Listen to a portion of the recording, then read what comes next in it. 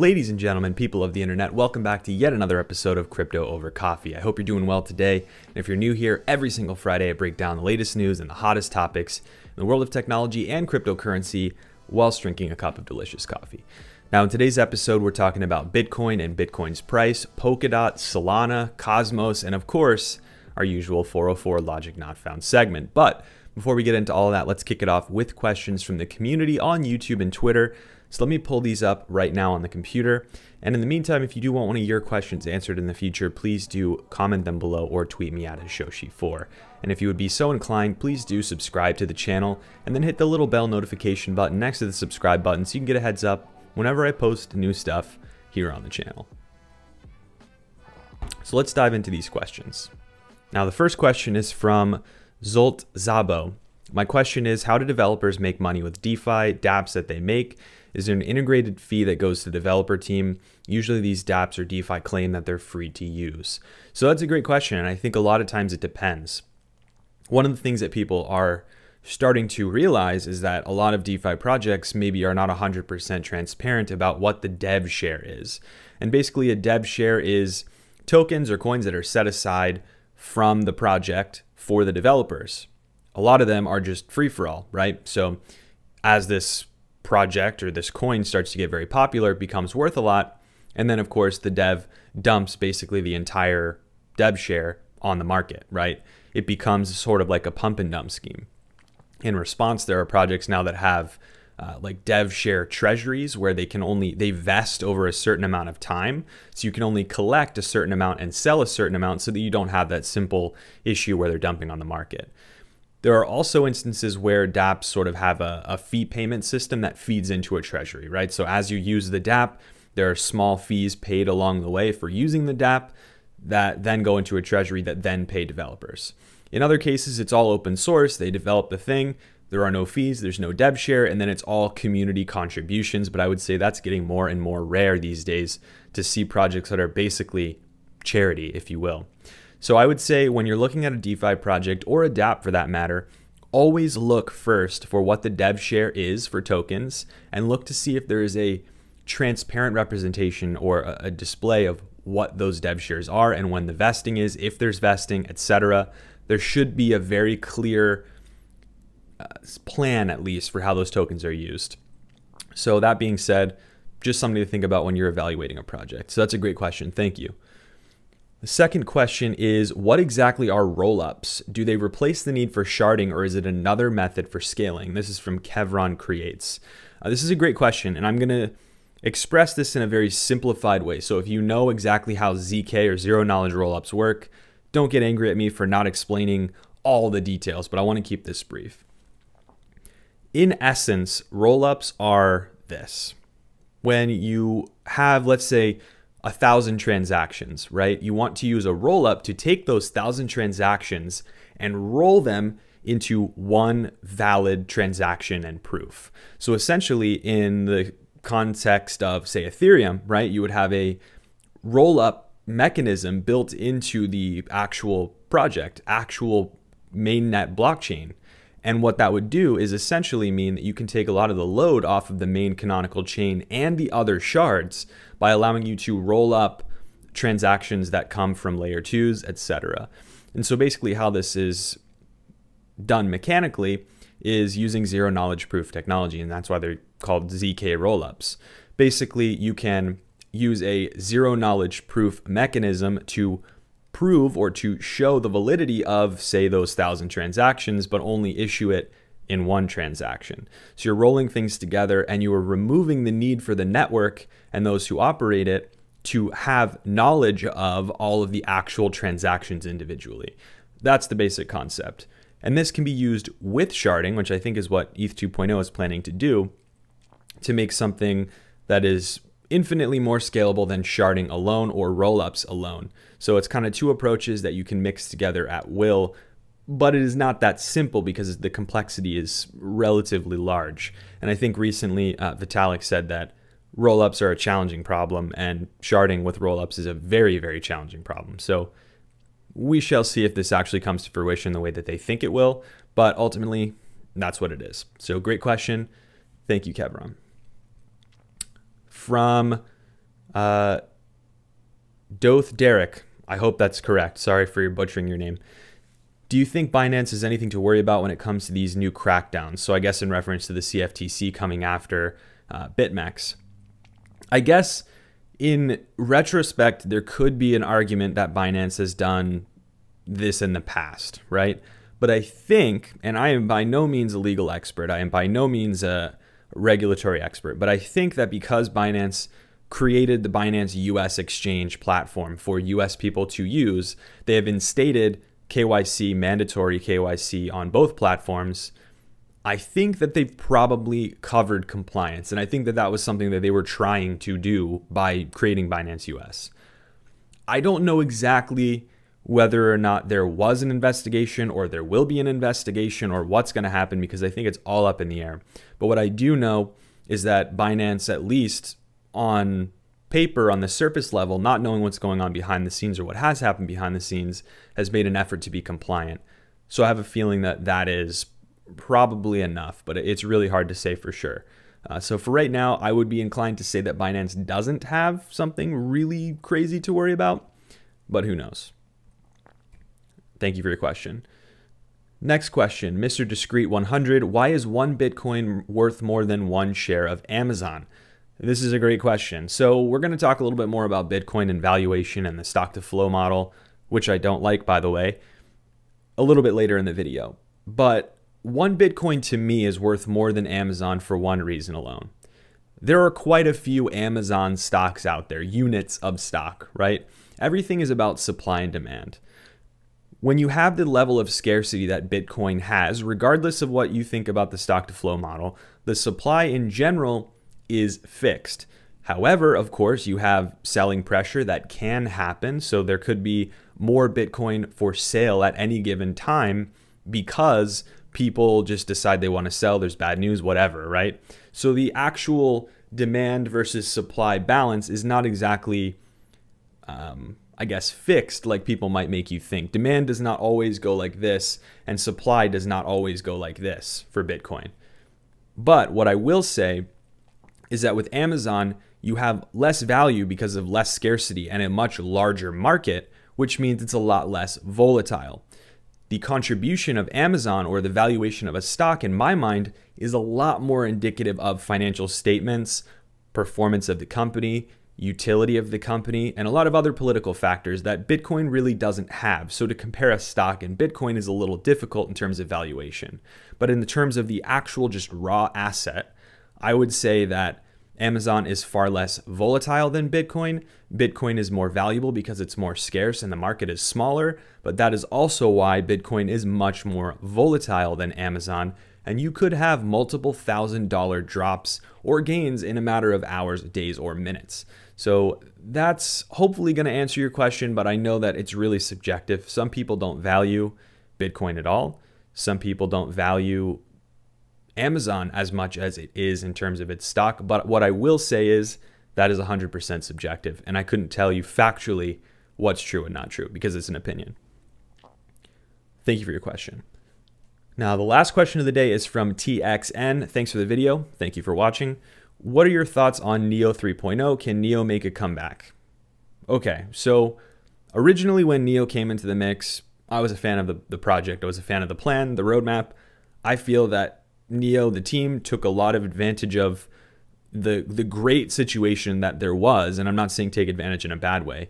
They took full advantage of the fantastic time period in which they launched, right? There was this great period running up to the bull run, right?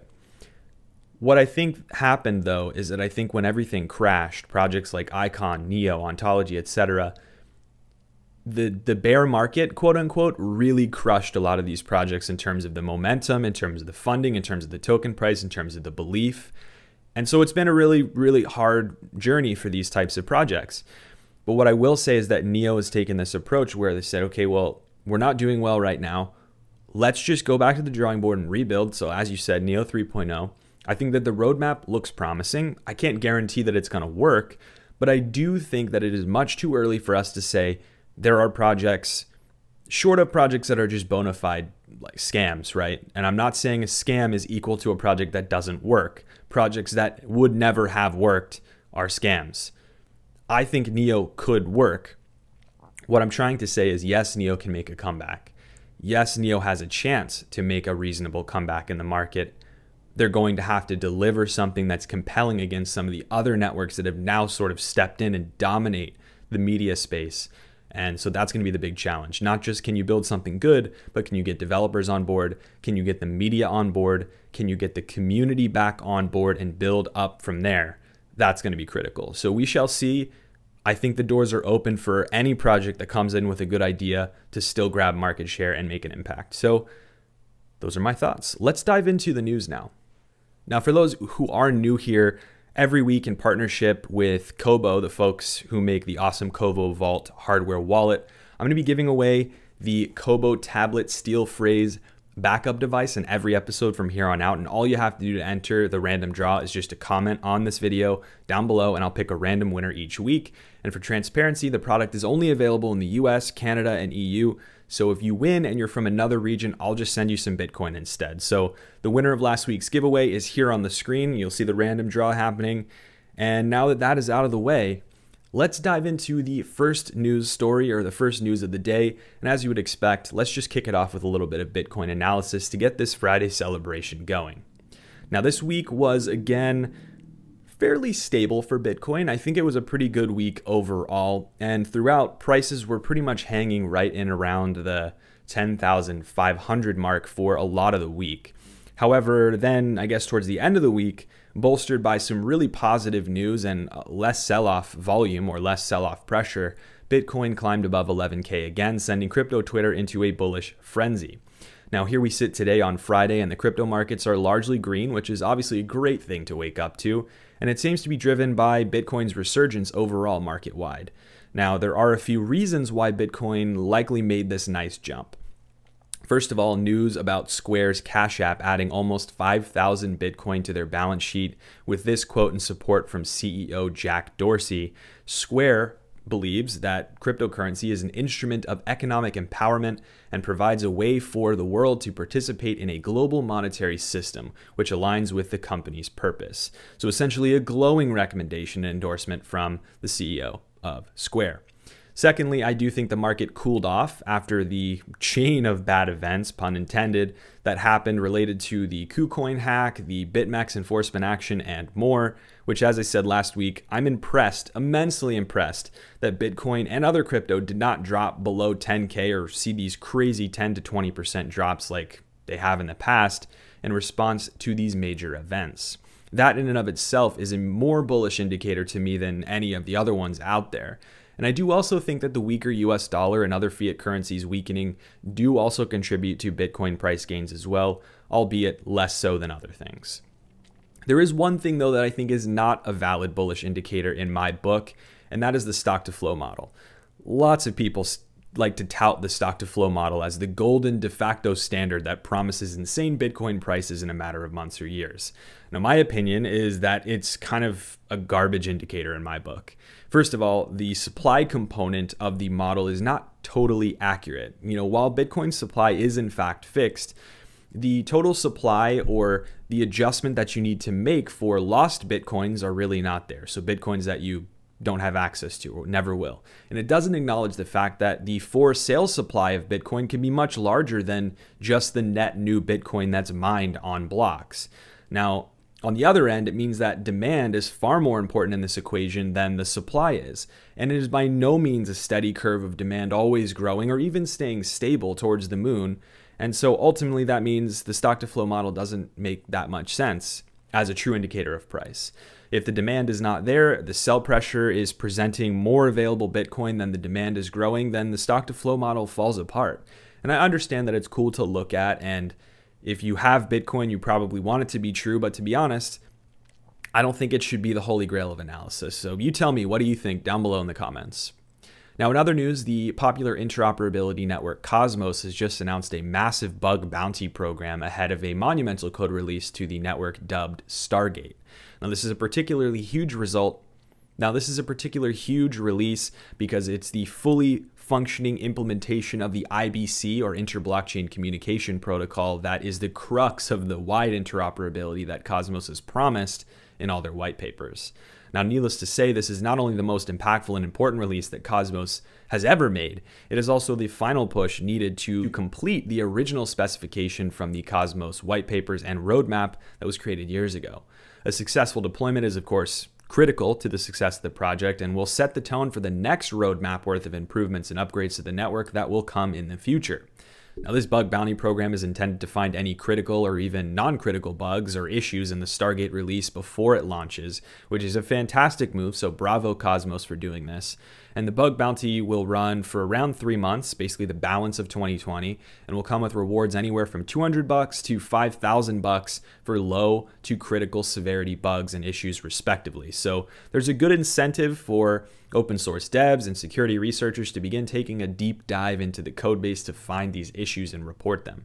Of course, the critical issues found in the Tendermint consensus code last year by Cosmos and Bluzelle researchers are something that played into this decision, I would say, to do a long-term lucrative bug bounty program. So hopefully this will prevent bugs from making it into the mainnet release, and they'll be found in this bounty program period if there are any critical ones. Now, I, for one, have been waiting feverishly for this Stargate launch, and because I think Cosmos's Ethermint network is going to take significant chunks of the in-development DeFi projects that simply cannot afford to use the Ethereum proof-of-work mainnet, this IBC release with Stargate is critically important, and it'll make that Ethermint reality more prevalent. And so we shall see what happens, but I'm very excited about this.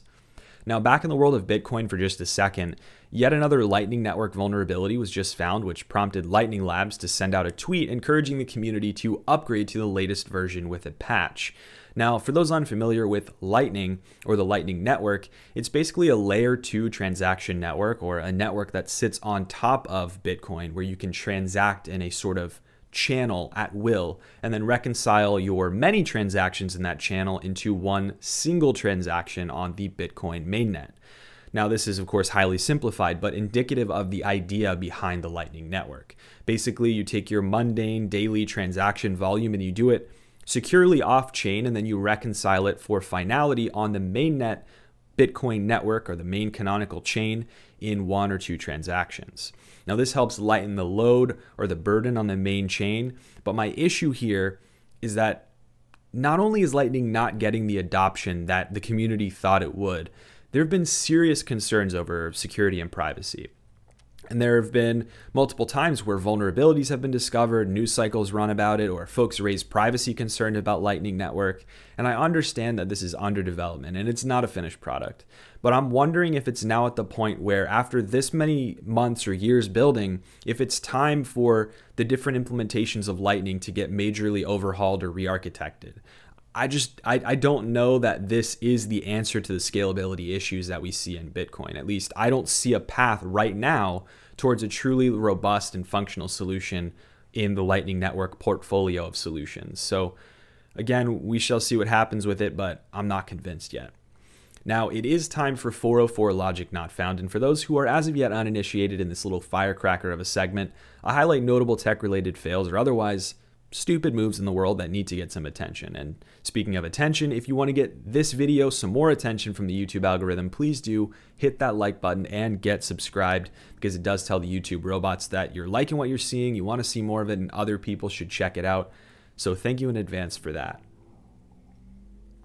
Now, today's lack of logic is sponsored by EOS, who recently promoted an announcement that Google Cloud, one of the larger cloud infrastructure providers out there, is beginning to take steps to become a block producer in the EOS network. Let that sink in. And by the way, EOS is not an actual sponsor. That was a joke. What I genuinely do not get here is that after admitting that the governance in EOS is pretty much broken, why in the world would they be excited that one of the biggest and powerful centralized organizations on Earth is trying to gain responsibility for block making in their supposedly decentralized network? The common response from EOS apologists here would be, oh, well, there are 21 block producers and voting happens constantly, so you always know that the EOS holders' voices are being heard and that the best block producers win. The problem with this is that it's not really actually indicative of how the power dynamic in EOS has actually played out in the past. To be a block producer in EOS, you must utilize or contribute compute resources, likely in the cloud, which now Google Cloud has themselves a distinct advantage in because they own countless data centers and tons of compute resources, virtually unlimited compute resources. And secondly, rather than just staking tokens, a block producer's stake in the network comes in the form of infrastructure/compute resources, development efforts, and community building efforts. Yet again, Google Cloud has an advantage here in delivering this to get votes from EOS holders. A small individual producer or like a group of 3 cannot possibly compete in network metrics against someone like Google with all of those resources, all of the community that they already have. It's just not possible. And it means that, yet again, small producers have basically no chance. Now, EOS was built to be a decentralized network, but the mechanics of the network itself are incenting centralization to happen, in my opinion. And here EOS is celebrating Google Cloud becoming a block producer. I mean, EOS has so much going for it under the hoods. There's a lot of good stuff in there, but the governance is broken. It's a sad affair that needs to be fixed, and I genuinely don't understand what the strategy is here. So 404 logic not found. Cue the hate from all the EOS lovers out there. Now, recently, Solana, the scalable blockchain that has started making waves in the last year or so after becoming home to the FTX-built Serum decentralized exchange, they just announced a fully functional Ethereum bridge that should allow direct conversion of ERC20 tokens on Ethereum to the SPL fungible token standard on the Solana network. Now, this direct bridge should open up the door for a plethora of cross-platform DeFi projects and potentially an easy swap for Ethereum projects over to Solana that are looking for a way to get away from excessive fees. Now, this bridge is currently in beta right now. I would say even more so maybe alpha, and it's being audited by a Swiss firm at the moment for security. And it'll likely be launched before year's end if I had to venture a guess, since it will be unofficially used in beta during a hackathon at the end of October, according to reports from Solana. This could be something pretty notable to follow, and I think DeFi could really benefit from more networks like this bridging from Ethereum. So make sure to keep your eyes out for the launch of the Solana Ethereum bridge. Now, I did also want to talk about the ever popular Polkadot network, which outlined plans for a somewhat new way to get funding for projects that are aiming to get a slot as a parachain in the interoperability network that is Polkadot.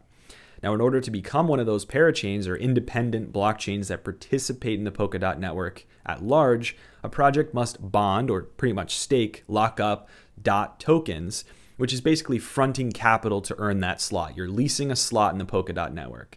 And these slots will be limited in the first phase of Polkadot, and long-term will be limited to some 100 parachains that can be a part of Polkadot at large. Now, the requirements for bonded or staked DOT will likely increase based on supply and demand as these slots are in higher demand. Now, that being said, the idea of an IPO or an initial parachain offering will give new participants or projects the ability to bootstrap the DOT bond required for a slot lease in the network from the Polkadot community itself who hold DOT.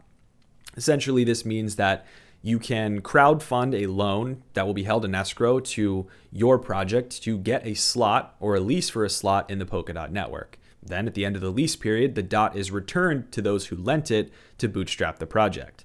And this means there is less room for misappropriation of funds like traditional ICOs, where the project team basically just got cash, basically, and then could do whatever they want with no transparency. So this is a great idea. It does protect both sides, but I think there will have to be a reward component involved or creative ways to incent folks to participate, because DOT is likely to be a hot commodity and may not be something that people want to lock up for a long period without recompense for potential loss in value while the tokens are locked in and inaccessible. So again, very cool to see. I love these new funding models. I think we need ways for equitable and fair raises for young projects that are also consumer friendly and give benefits to both sides. So highly encouraged, very stoked about this.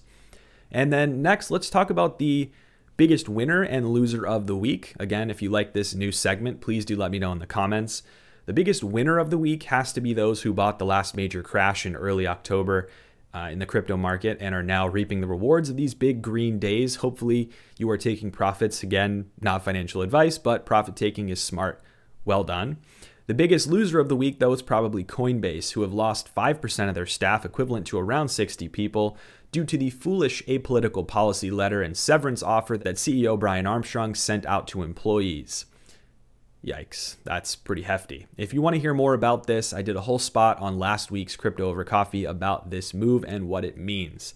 Now, as always, folks, if you have time to stick around, please do check out my top 3 VPN picks video to learn about the best services to protect your internet traffic with a layer of encrypted goodness. But regardless of that, thanks so much for watching today, and I wish you and your family a wonderful weekend and week ahead. Until next time, cheers.